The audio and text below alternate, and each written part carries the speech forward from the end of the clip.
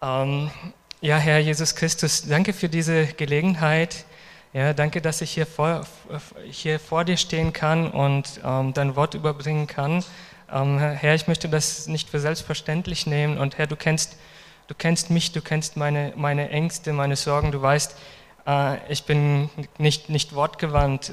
Ich leide unter Lampenfieber. Aber Herr, ich stehe jetzt hier als ein Gefäß für dich, oh Herr. Und lass deinen Geist in mir wirken und durch mich sprechen, Herr. Und möge dein Wort auf gutem Boden fallen.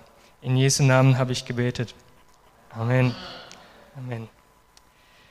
So, lasst uns im Johannesevangelium Kapitel 3 aufschlagen. Lasst uns von Vers 1 bis 2 erstmal lesen. Okay, ich lese vor. Es war aber ein Mensch unter den Pharisäern namens Nikodemus, ein Oberster der Juden. Der kam bei Nacht zu Jesus und sprach zu ihm: Rabbi, wir wissen, dass du ein Lehrer bist, der von Gott gekommen ist. Denn niemand kann diese Zeichen tun, die du tust, es sei denn, dass Gott mit ihm ist. So, und als Hintergrund, das spielte in einer Zeit, da ist Jesus vor kurzem nach Israel eingezogen. Und er hatte schon öffentlich Wunder getan, er hatte gepredigt, er hatte Menschen geheilt, selbst an einem Sabbat. Und er hatte vor kurzem erst den Tempel bereinigt, er hatte alle Geschäftsleute und Heuchler herausgetrieben mit Hieben. Ja. Und das gefiel den meisten Juden nicht. Also die jüdische Elite und die Pharisäer und die Gelehrten, die wollten ihn am liebsten tot haben, und zwar sofort. Ja. Und bei Nikodemus war das aber anders. Nikodemus ist heimlich bei Nacht zu Jesus gekommen, denn ihm waren die Werke nicht entgangen und er musste bekennen, das kann nur von Gott kommen. Das ist einer, der von Gott gesandt ist. Und das bekennt er auch vor Jesus. Und Nikodemus war ein oberster Gelehrter. Also er war sehr, sehr intelligent. Er war wirklich gelehrt auch. Und er hatte gelehrt über das Gesetz und das Alte Testament. Ja, und nun kommt er zum Jesus, ja, und sagt: Rabbi, wir wissen, dass du ein Lehrer bist, der von Gott gekommen ist. Denn niemand kann diese Zeichen tun, die du tust, es sei denn, dass Gott mit ihm ist.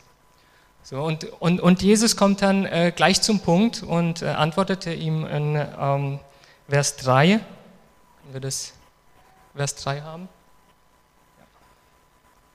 Jesus antwortete und sprach zu ihm: Wahrlich, wahrlich, ich sage dir, wenn jemand nicht von Neuem geboren wird, so kann er das Reich Gottes nicht sehen. Und in Vers 5, wahrlich, wahrlich, ich sage dir, wenn jemand nicht aus Wasser und Geist geboren ist, so kann er nicht in das Reich Gottes eingehen. Nikodemus tut sich schwer damit. Ja, tut sich schwer damit, das zu verstehen. Wie kann es sein? Wie kann jemand von Neuem geboren werden? Und wie verschafft es einem Eintritt in Gottes Reich? So, und da macht Jesus in Vers 14 einen sehr merkwürdiger Vergleich. Aber lasst uns von Vers 13 lesen. Und niemand ist hinaufgestiegen in den Himmel, außer dem, der aus dem Himmel herabgestiegen ist, dem Sohn des Menschen, der im Himmel ist. Und wie Mose in der Wüste die Schlange erhöhte, so muss der Sohn des Menschen erhöht werden, damit jeder, der an ihn glaubt, nicht verloren geht, sondern ewiges Leben hat. Oh, also das ist erstmal sehr, sehr merkwürdig für uns. Ja, wieso vergleicht sich denn Jesus ausgerechnet mit einer Schlange, ja, die auf einem Stab aufgerichtet ist? Aber das war eine Sprache, die Nikodemus versteht, denn Nikodemus kannte ja das Alte Testament und Moses Gesetze quasi auswendig. Ja? Und für ihn machte dieser Zusammenhang Sinn. Hier bezieht sich Jesus auf eine Geschichte aus dem 4. Buch Mose, Kapitel 21, Vers 4 bis 9. Lasst uns das lesen.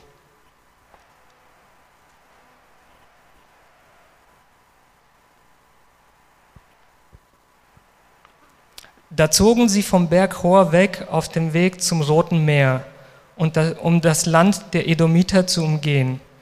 Aber das Volk wurde ungeduldig auf dem Weg. Und das Volk redete gegen Gott und gegen Mose. Warum habt ihr uns aus Ägypten heraufgeführt, damit wir in der Wüste sterben? Denn hier gibt es weder Brot noch Wasser. Unsere Seele hat ein Ekel vor dieser elenden Speise. Da sandte der Herr Seraphschlangen unter das Volk. Die bissen das Volk, sodass viel Volk in Israel starb.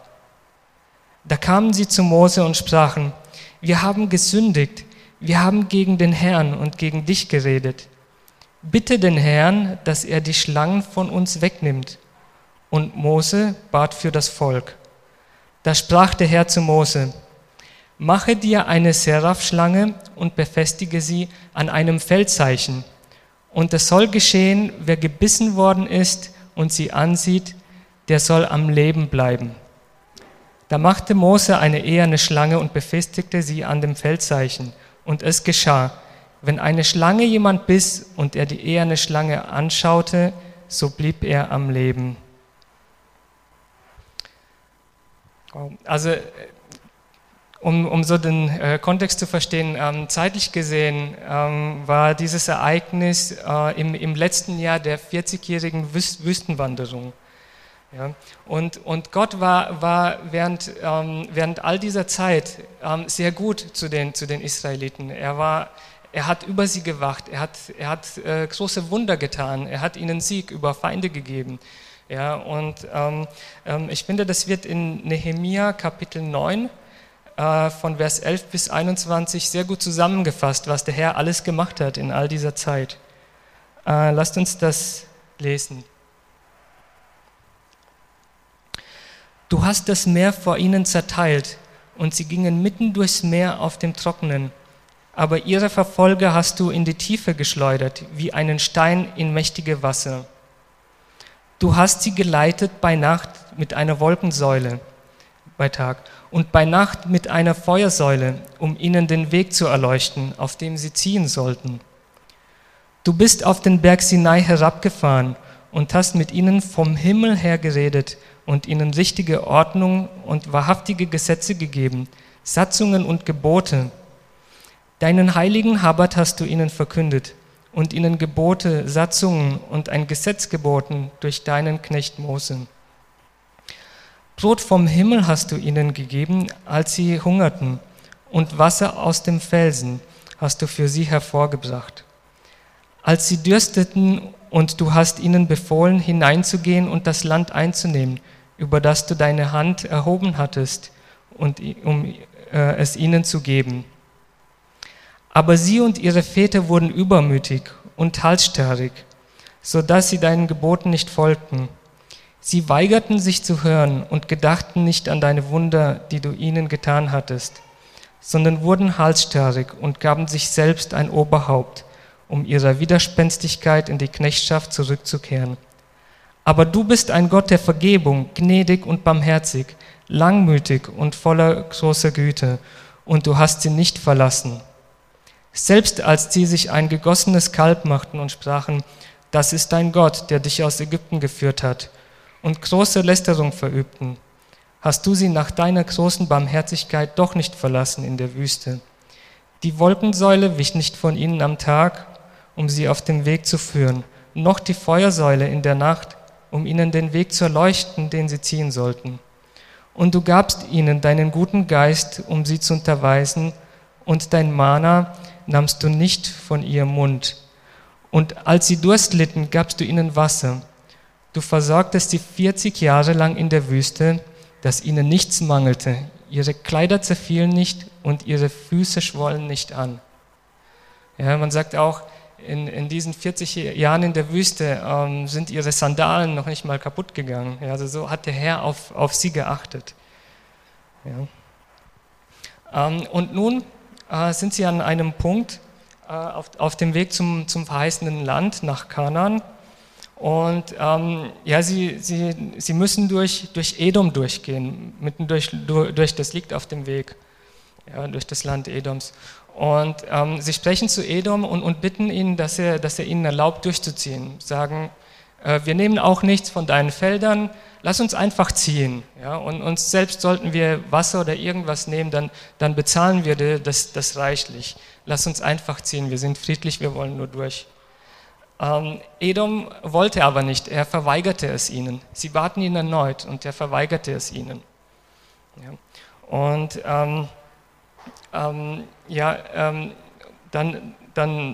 dann sprachen sie zu Gott und Gott befahl ihnen aber, sie sollen nicht gegen Edom kämpfen. Also blieb ihnen nichts übrig als einen großen Umweg, um Edom herumzumachen. Ja, und der Umweg war groß und schwer. Auf dem Weg wurden sie von Kanaanitern noch angegriffen, aber der Herr gab ihnen den Sieg darüber. Und so wurden sie übermütig, sagen, ja, der Herr gibt uns doch die Feinde in unsere Hand. Ja, wir sind fähig, lasst uns doch einfach durch Edom durchziehen und einfach alles platt machen. Ja. Lasst uns doch gegen Edom kämpfen. Ja. Und so fingen sie an, gegen Gott und gegen Mose zu murren. Ja. Und gehen wir hier zurück. Ja, da sagen sie, warum habt ihr uns aus Ägypten heraufgeführt, damit wir in der Wüste sterben? Denn hier gibt es weder Brot noch Wasser. Unsere Seele hat einen Ekel vor dieser elenden Speise. Also das sind schon ziemlich starke Vorwürfe, ja, wie sie jetzt klagen gegen Gott und gegen Mose. Ja. Und an dieser Stelle möchte ich einen kleinen Exkurs machen. Das ist eigentlich nicht das Hauptthema, aber wir können ruhig vor Gott klagen. Also klar, wir haben unsere Sorgen, wir haben Probleme und Ängste, wir befinden uns in Situationen. Ja. Wir können ruhig vor Gott klagen. Also schauen wir uns auch beispielsweise David an. Man sagt, er war ein Mann nach dem Herzen Gottes. Ja. Und dennoch auch er in einem sehr tiefen Punkt in Psalm 13 klagt er sehr bitter zu Gott. Lasst uns das lesen. Psalm 13 von 2 bis 3. Da klagt David: Wie lange, o Herr, willst du mich ganz vergessen? Wie lange verbirgst du dein Angesicht vor mir? Wie lange soll ich Sorgen hegen in meiner Seele, Kummer in meinem Herzen tragen, Tag für Tag? Wie lange soll mein Feind sich über mich erheben? Ja, also der Herr war ja immer mit David, er hat ihm Siege gegeben und hat ihm ja gezeigt, wie mächtig er ist und was er alles macht und dass er mit David ist. Und doch klagt auch David hier. Ja, und Klagen an sich ist nicht verkehrt. Also die Bibel, die ruft uns sogar dazu auf. In Psalm 55, Vers 23 heißt es: Wirf dein Anliegen auf den Herrn.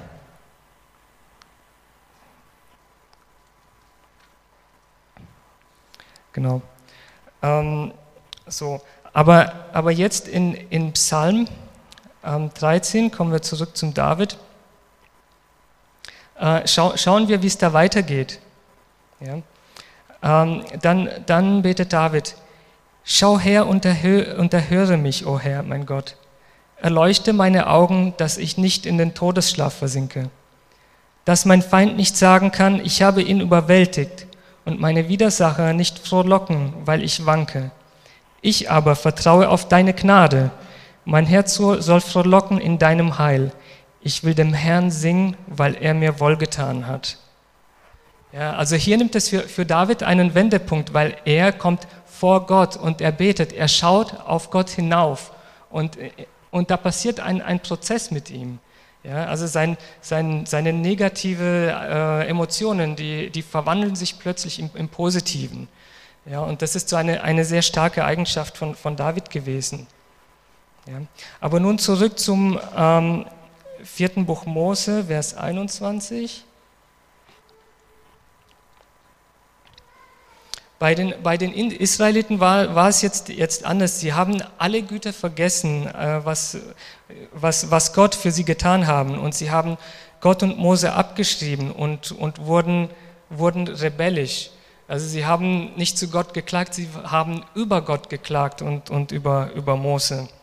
Und hier sei auch gesagt, dass das Murren ist das Gegenteil von Dankbarkeit.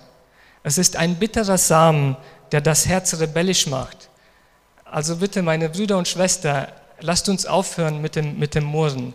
Ja, lasst uns, auch wenn wir in schwierigen Situationen sind, lasst uns lieber den Weg Davids gehen. Denn für die Israeliten in der Wüste hatte das seine Konsequenz. Ja, auf ihnen lag dann das Urteil. Lasst uns in Vers 6 lesen. Da sandte der Herr Seraphschlangen unter das Volk. Die bissen das Volk, sodass viel Volk in Israel starb.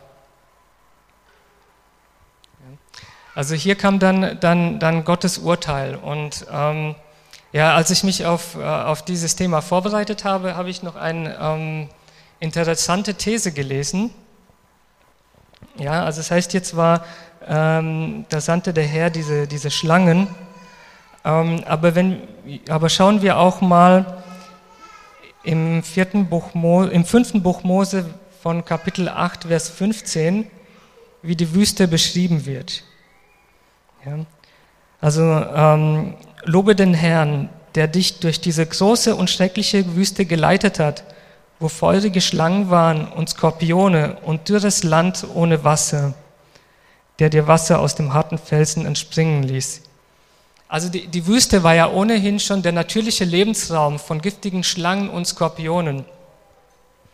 Kann es denn nicht einfach auch sein, dass der Herr all die 40 Jahre über das Volk gewacht hat, die Hand über sie gelegt hat, ja, und dass er sie auch beschützt hat vor den Sachen.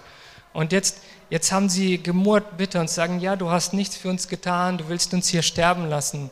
Ja, also das ist ja auch nochmal so ein Aspekt, der mich dann auch so ein bisschen angesprochen hat, denn Gott tut sehr viel für uns.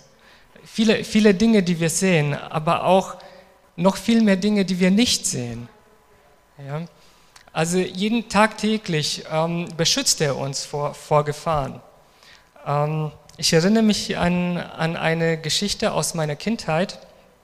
Also da waren wir sehr klein, mein Bruder und ich, also Säuglinge. Und meine Mutter, die fuhr jeden Tag in die Arbeit, das war ein weiter Weg. Und sie musste den Bus nehmen. Und es war eine sehr lange Fahrt und ich glaube, das war ein geschäftlicher Bus, kein Linienbus. Der kam einmal morgens und abends kam er zurück. Und es war Winter und es war kalt und sie musste zum Bus rennen. Doch, es war sehr früh morgens. Doch dann, als sie aus dem Haus gehen wollte, weinte mein Bruder, Mama, Mama. Und was konnte sie machen? Sie musste nach ihm schauen. Sie hatte nach ihm geschaut und sie hatte den Bus verpasst. Und später hatte sie erfahren, dass an dem Tag der Bus einen Unfall hatte. Und an dem Platz, wo sie normalerweise sitzt, hatte in etwa so ihren Platz. Und da saß dann jemand anderes und er ist verunglückt.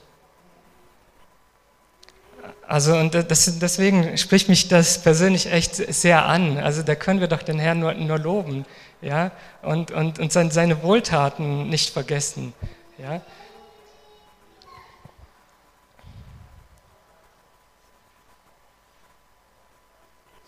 So, und nun war es so, dass viele Menschen gestorben sind in dem Lager von den Israeliten. Und dann kamen sie vor Mose und baten ihn, ja, und sprachen: Wir haben gesündigt, dass wir gegen den Herrn und gegen dich geredet haben. Bitte den Herrn, dass er die Schlangen von uns wegnimmt. Und Mose bat für das Volk. Da sprach der Herr zu Mose: Mache dir eine Seraphschlange und befestige sie an einem Feldzeichen. Und es soll geschehen, wer gebissen worden ist und sie ansieht, der soll am Leben bleiben. Da machte Mose eine eherne Schlange und befestigte sie an dem Feldzeichen. Und es geschah, wenn eine Schlange jemand biss und der die eherne Schlange anschaute, so blieb er am Leben. Das war die einzige Lösung für die Israeliten in der Wüste zu überleben. Ja, eigentlich hatten sie gebetet, Herr, nimm diese Schlangen von uns weg. Aber von dem Herrn kam stattdessen eine Lösung, direkt von ihm als Anordnung.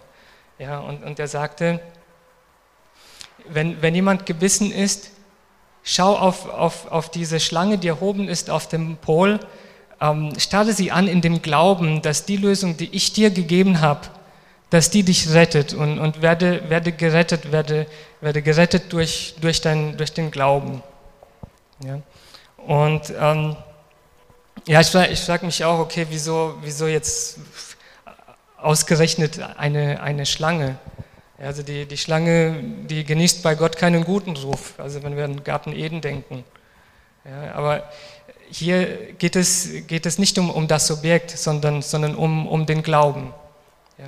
Vielleicht ist es auch so, dass die Schlange ein Symbol für die Rebellion ist, für die Sünde. Pastor Celestin hat mal gesagt, Luzifer hat die Sünde erfunden. Eigentlich war für Luzifer der Gottesplan sehr gut. Ja, er war eigentlich gemacht als Lobpreisführer, um Gott zu preisen. Aber Luzifer wurde stolz, er murrte, er rebellierte, ja, er wollte wie Gott sein. Ja. Und so kam die Sünde und dann über die Schlange dann auf den Menschen. Ja.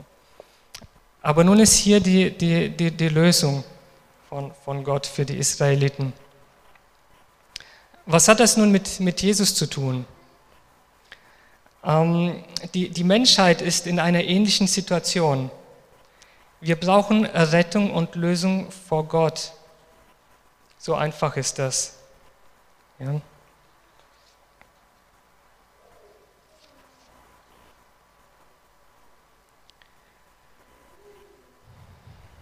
Also hat Jesus dieses Gleichnis benutzt, um Nikodemus klarzumachen, dass die Menschen sich grundsätzlich in einer ähnlichen Situation befinden, eine Errettung brauchen und durch seine Gnade die Lösung für uns doch so einfach ist, wenn wir wollen und wenn wir glauben.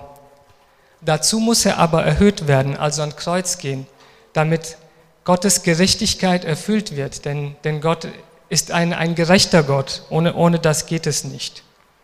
Ja. Also seht ihr diese Parallelen? Bei den Israeliten war es das Murren gegen Gott, das das Urteil nach sich zog. Die Israeliten konnten nichts tun, um sich selbst zu retten. Sie konnten das nicht aus eigener Kraft machen. Ja. Gott musste für sie eine Lösung schaffen. Und als sie in Vers 7 ihre Sünde bekannten und Moses für das Volk bat, da schickte Gott ihnen diese Lösung. Und alles, was sie tun mussten, war zu glauben. Sie mussten nicht mehr tun, sie mussten keine Opfer bringen vor dieser Schlange oder was auch immer. Ja, sie mussten da wirklich, der Glaube war entscheidend. Und wegen Sünde standen wir alle unter dem Fluch des Todes. Denn wir sind die Abkömmlinge Adams und als Adams Samen sind wir in der Sünde geboren. Wir können uns aus eigenen Anstrengungen nicht retten.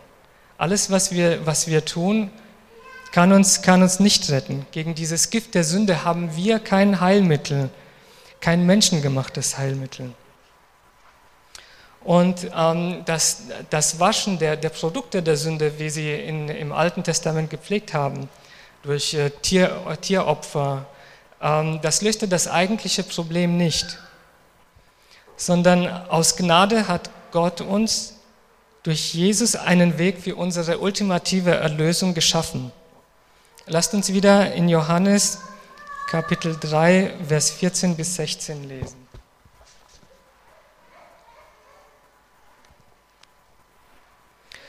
Und wie Mose in der Wüste die Schlange erhöhte, so muss der Sohn des Menschen erhöht werden, damit jeder, der an ihn glaubt, nicht verloren geht, sondern ewiges Leben hat. Denn so sehr hat Gott die Welt geliebt, dass er seinen eingeborenen Sohn gab, damit jeder, der an ihn glaubt, nicht verloren geht, sondern ewiges Leben hat. Gott hatte seinen eigenen Sohn gesendet und wie diese eherne Schlange am Kreuz erhöht. Ja. Und in beiden Fällen kommt das Heilmittel von Gott. Also Gott hatte mit diesem Geschehnis aus Moses Zeiten auch schon etwas hervorgenommen, was passieren würde. Für die Israeliten war das Heilmittel Gottes völlig ausreichend. Ebenso ist das Kreuz auch völlig ausreichend für uns. Du musst nur glauben, du brauchst nichts hinzuzufügen. In Jesus und nur in ihm allein liegt der Weg zur Erlösung und zum ewigen Leben in Gottes Reich. Alleine in Jesus liegt die Errettung. Du gehst jeden Tag in die Kirche, jeden Sonntag. Das errettet dich nicht. Die Religion errettet dich nicht. Du bist religiös, vielleicht hast du auch sogar einen Dienst in der Gemeinde. Das errettet dich nicht. Meine Freunde, merkt euch das. Das ist es nicht. Religion und Rituale retten dich nicht. Denkt nur an Nikodemus. Er war ein Meister der Religion. Und doch sagte Jesus zu ihm, wenn jemand nicht aus Wasser und Geist geboren wird, so kann er nicht in das Gottreiches eintreten. Du tust nur Gutes in deinem Leben. Das ist es nicht, was dich rettet. Erinnert euch an Cornelius. Cornelius war ein Römer, er war ein sehr, sehr guter Mensch. Er hatte unglaublich viele gute Dinge gemacht. Er hat sehr gute Taten gemacht, Almosen, gebetet. Also man sagt, seine guten Werke, die sind vor Gott wie ein Monument geworden. Und doch musste etwas passieren. Und so sprach Gott zu ihm in einer Vision, Cornelius, ein Mann namens Petrus wird zu dir kommen. Lasse ihn in dein Haus und höre zu, was er dir zu sagen hat. Und Petrus kam zu Cornelius und er predigte das Evangelium von Jesus. Und als er predigte, glaubte Cornelius und er und sein Haushalt wurden errettet. Ja, sie wurden in dem Moment, sie wurden von neuem aus Geist und Wasser geboren. Ja, also das war unbedingt notwendig. Es wird keiner durch eigene Taten vor Gott gerecht, sondern einzig der Glaube an Jesus macht uns gerecht. In anderen Religionen oder Glaubensrichtungen mag es sein, dass der Glaube ist, man müsse sich die Errettung verdienen. Aber das ist nicht der Fall, das kann ja gar nicht sein. Denn wo ist dann Gott? Ja, wenn wir uns selbst so erheben könnten, welchen Platz hat dann Gott? Und lasst uns in Römer Kapitel 3, Vers 21 bis 6 lesen. Das bringt es ziemlich auf den Punkt. Jetzt aber ist außerhalb des Gesetzes die Gerechtigkeit Gottes offenbar gemacht worden, die von dem Gesetz und den Propheten bezeugt wird, nämlich die Gerechtigkeit Gottes durch den Glauben an Jesus Christus, die zu allen und auf alle kommt, die glauben, denn es ist kein Unterschied. Denn alle haben gesündigt und verfehlen die Herrlichkeit, die sie vor Gott haben sollten, sodass sie ohne Verdienst gerechtigt werden durch seine Gnade aufgrund der Erlösung, die in Christus Jesus ist. Ihn hat Gott zum Sühnopfer bestimmt, durch den Glauben an sein Blut, um seine Gerechtigkeit zu erweisen, weil er die Sünden ungestraft ließ, die zuvor geschehen waren. Als Gott Zurückhaltung übte, um seine Gerechtigkeit in der jetzigen Zeit zu erweisen, damit er selbst gerecht sei und zugleich den rechtfertige, der aus dem Glauben an Jesus ist. Also eigene Werke machen uns nicht gerecht, sondern was lernen wir aus den Römerbriefen? Wir sind gerechtfertigt durch Gottes Gnade, aus Glauben und durch das Blut Jesu. Amen. Die Gnade ist das Motiv Gottes. Der Glaube ist die Voraussetzung, die wir erfüllen müssen. Ja, das ist unser Teil. Und das Blut Jesu ist die gerechte Grundlage. Deswegen musste Jesus ans Kreuz gehen. Gott konnte nicht einfach so die Sünden, jetzt alles weg. Ja, das geht nicht, weil Gott ist ein gerechter Gott. Ja, und doch aus Liebe und Gnade wollte er eine Lösung für uns schaffen. Ja, aber die Gerechtigkeit muss erfüllt werden. Ja. Und so also für Jesus hat ja gebetet unter blutendem Schweiß. Herr, dieser Kelch ist zu viel für mich. Wenn irgendwie möglich, lass diesen Kelch von mir gehen. Aber nicht mein Wille, sondern dein Wille geschehe. Denn es gab keinen anderen Weg. Also Jesus musste diesen Kelch, unsere Sünden, ja, und unsere Verfehlung, der ganze Fluch, der auf die Menschheit liegt, das war in diesem Kelch und den musste er trinken und es musste ein Austausch stattfinden.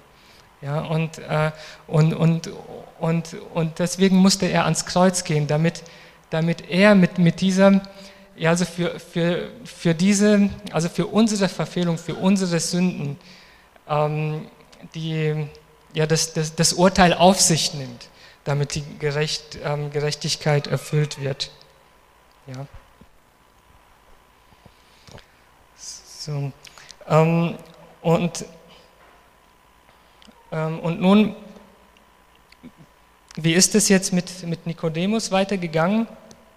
Wir wissen das ehrlich gesagt nicht. Also die Bibel sagt uns nicht explizit, ob er errettet wurde oder nicht. Aus Johannes Kapitel 3 geht das nicht hervor. Ob er im Endeffekt geglaubt hatte an Jesus und errettet wurde. Ich denke aber, wir können das nicht völlig mit Sicherheit ausschließen. In Johannes 19, Vers 38 bis 42 nach Jesus Tod, lernen wir, dass Josef von Arimathäa und Nikodemus den Leichnam Christi nahmen und ihn einbalsamierten mit Kräutern, die Nikodemus besorgt hatte. Und wir lesen, das war eine unglaubliche Unmenge an kostbaren Kräutern. Ja, und also so eine Menge hätte man nur für Könige benutzt. Ja, und das Interessante ist, Nikodemus war ein Pharisäer, ein Gelehrter Gottes. Und dies alles geschah kurz vor dem Passafest. Ja? Und da hätte Nikodemus doch wissen müssen, aus den Gesetzen Moses, wer einen Leichnam berührt, der ist 7 Tage lang unrein. Der kann nicht einfach so uneingeschränkt an dem Passafest teilnehmen. Aber jeder Jude soll an dem Passafest teilnehmen, er soll das nicht verfehlen. Ja? Und doch hat Nikodemus das getan. Er hat den Leichnam Jesus berührt und balsamiert. Und das zeigt mir zumindest, dass da eine Veränderung in seinem Herzen stattgefunden hat. Ja, das geht nicht an. Seine Religion, sein Status, das war ihm alles überhaupt nicht mehr wichtig. Ultimativ wissen wir tatsächlich nicht, ob er errettet wurde oder nicht. Explizit steht das nicht. Aber das hat mir ein bisschen zum Denken gegeben, denn eine Begegnung mit Gott, die lässt keinem unberührt. Amen. So. Ja, ja, meine lieben Brüder, das ist die Botschaft. Es gibt nur einen Weg und der führt durch Jesus Christus. Und es ist einfach unglaublich und wunderbar, was er für uns getan hat. Ja? Also Gott hat es aus Liebe und Gnade für uns getan. Es ist einerseits die Liebe und einerseits die Gerechtigkeit Gottes. Ja? Und ja, wir hatten es auch, ich war auch sehr berührt von unserem Lobpreis heute Morgen. Also echt herzlichen Dank an das Lobpreisteam. Also das war echt alles sehr auf den Punkt gebracht. Ja. Lasst uns beten. O Herr, allmächtiger Herr, Herr Schöpfer über Himmel und Erde, Herr, danke für Jesus, danke für dieses Opfer, Herr, danke, dass du ja diese Lösung für uns erschaffen hast, denn der Fluch lag auf uns, die Sünde ist in uns. Aber du musstest deinen eingeborenen Sohn senden, dass er alle unsere Last trägt, oh Herr. Das hast du aus Liebe gemacht und aus Gnade, Herr. Und ja, Herr, ich danke dir unheimlich dafür. Herr, ich danke dir unendlich dafür.